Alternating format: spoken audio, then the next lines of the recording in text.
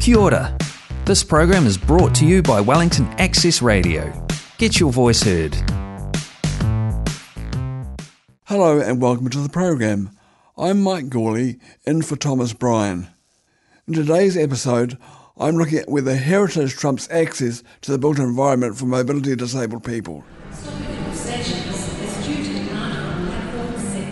And it's here at Wellington Railway Station that the iron meets the tracks.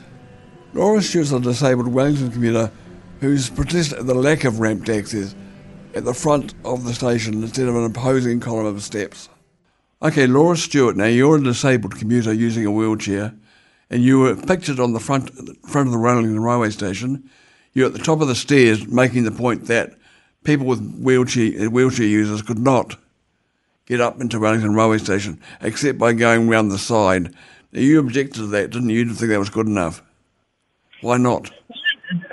Yeah, well, the first time I saw it, I just couldn't believe it. I was so surprised that I think that was last year, in the year 2020, in a main Wellington central station, and there was still not access for people in wheelchairs, but also 50% of the probably over 50% of the population, because it's not just wheelchair users who use ramps, but also elderly and people who have trouble walking, and everyone who has had a child at some stage is going to be using a pushchair, and so there's lots of mums and dads who have to carry their pushchairs up those stairs as well.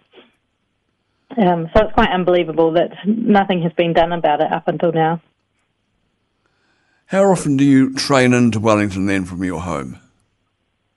I commute every day from my home into town to go to work. I use different access way from the main entrance, so it's only every couple of months in which I use the front entrance if I'm going to a meeting or a conference, or in the weekend to other parts of the city.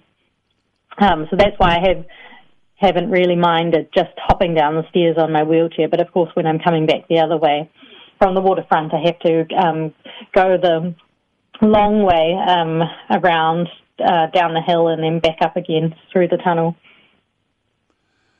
What was the response to your argument that this was not good enough? What did the authorities say to you back? When I first inquired about it with Kiwi Rail, they explained that they were in the process of designing a ramp, and that it was with Heritage New Zealand. And last year when I found out, I contacted Heritage New Zealand, and they explained that they did have the Kiwi Rail submission, but they didn't approve of it because it wasn't a grand enough proposal designed for a station like Wellington Central. But at that point, they hadn't actually told Kiwi Rail that they didn't like their proposal. So, it's just very typical bureaucracy, the amount of time it had taken before they got back to Kiwi Rail. And when they got back to Kiwi Rail, what was their decision as far as Kiwi Rail were concerned? I'm not sure. I wasn't involved in any of the detailed communication back and forth. I was just an interested member of the public who managed to get in touch with them. Otherwise, I didn't really have any inside information. From the outside, it seemed that they were playing the heritage card. Yeah, that's right, because that is what Heritage New Zealand are mainly concerned about, is that making sure that any renovations to buildings are kept in line with the character of the building. And what's your feeling about whether it should be heritage or access? I think you can do both, and I can see where Heritage New Zealand are coming from. What annoyed me was the amount of time that it had taken for a decision to be made, and of course I don't think any ramp has still been put in place years after they had started even thinking about the project. Yes, from reading the story in the Dominion Post, it seemed to be there's a lot of buck shoving. You know, Heritage was saying Wellington Regional Council, they were saying Kiwi Rail was saying Heritage New Zealand, so that probably explains why there was such a a long time elapsing between anything being done and the annual protest. Yeah, there just seems to be a lack of urgency. When I first inquired with Heritage New Zealand, there was a little bit of urgency, supposedly, because there was going to be an event, some sort of event which required Wellington to be a little bit more accessible. But I think that must have been cancelled or postponed due to the first COVID lockdown. So I guess the urgency got taken away from that. So what would you like to see happen now, Laura? Oh, I would just like to see a ramp go in as a front entrance, and then they can remove the wheelchair sign with a cross through it, because I was horrified that there was actually a sign with a picture of a wheelchair and a cross through it. It's like no smoking and no wheelchairs allowed. Okay, thanks, Laura. That's really great. Thank you very much. You're welcome. That's disabled Wellington commuter Laura Stewart. Nathan Bond is the president of DPA New Zealand, a national cross-disability organisation channeling the views and perspectives of the disability community to government. There was a woman called Laura Stewart. She's a disabled commuter, wheelchair user, and she was protesting about the fact that if you're a wheelchair user, you can't go up the front of Wellington Railway Station. You've got to go around the side. And she was saying that wasn't good enough, quite rightly. Yep. But the response that she got was about heritage, and that the heritage status of that building, Wellington Railway Station, prevents them from doing any work to make it accessible. What's your view in general about this whole idea that heritage trumps access? It's repugnant,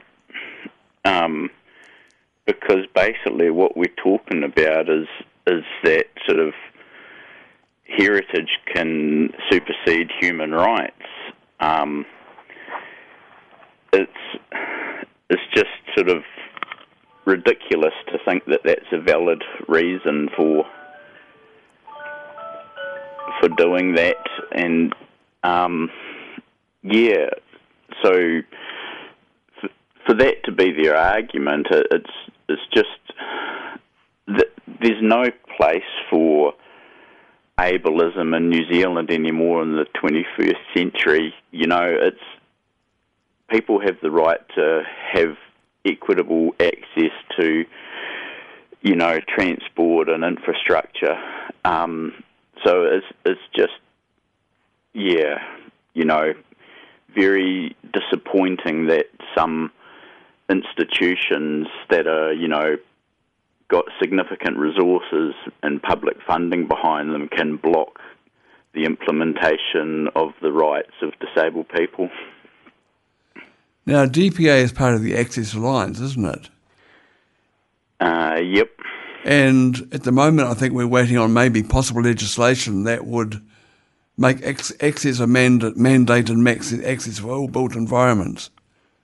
So I'm wondering whether you think the legislation should actually make accessibility the primary consideration and not heritage.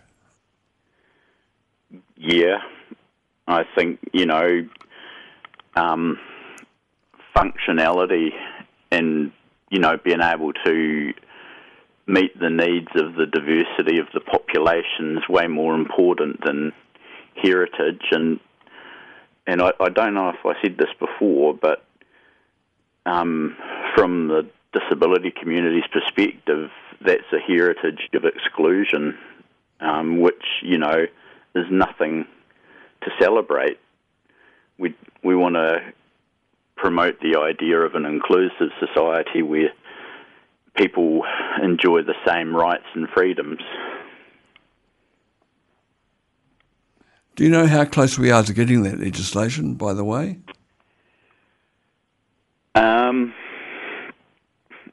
I believe that it's with sort of MSD and the Minister are working on sort of some draft versions of that at the moment.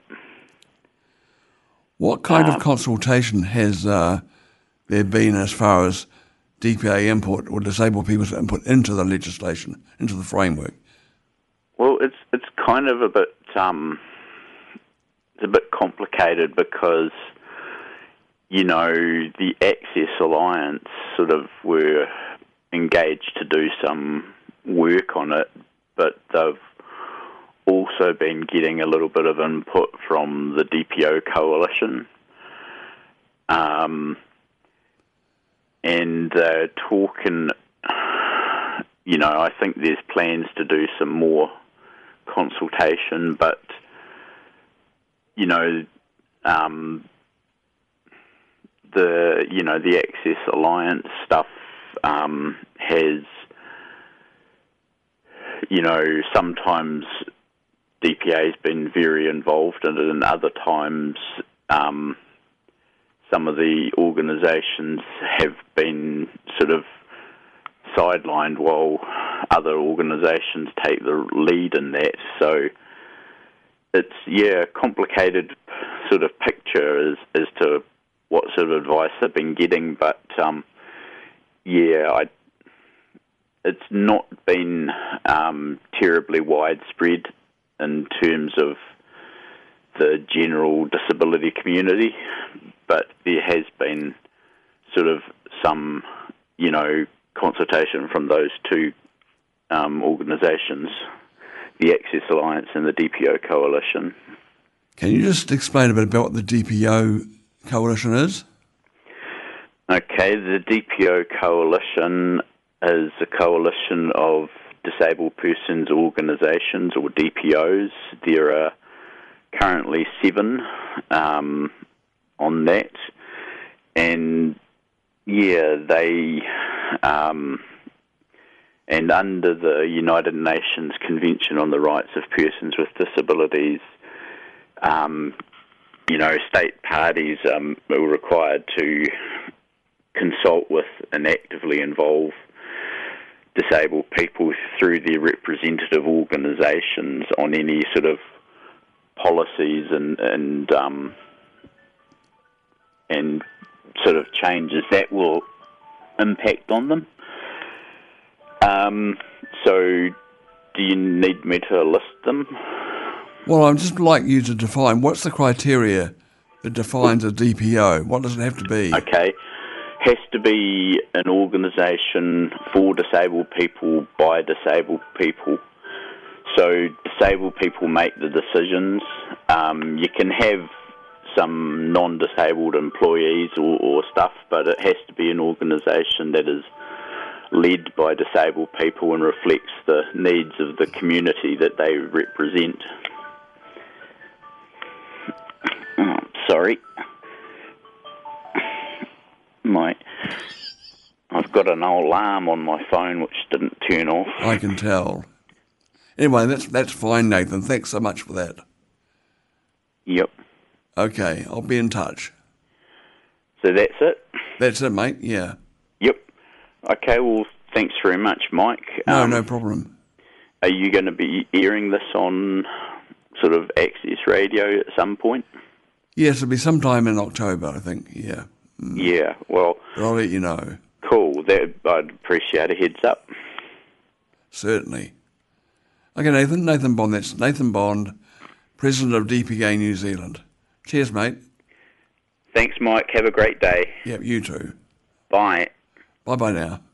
That's DPA New Zealand President Nathan Bond, wrapping up today's edition of No Labels. Until next time, I'm Mike Gorling, wishing you well in these uncertain times. Ka kite anō. That program was brought to you by Wellington Access Radio. Get your voice heard. Thanks New Zealand On Air for funding accessmedia.nz.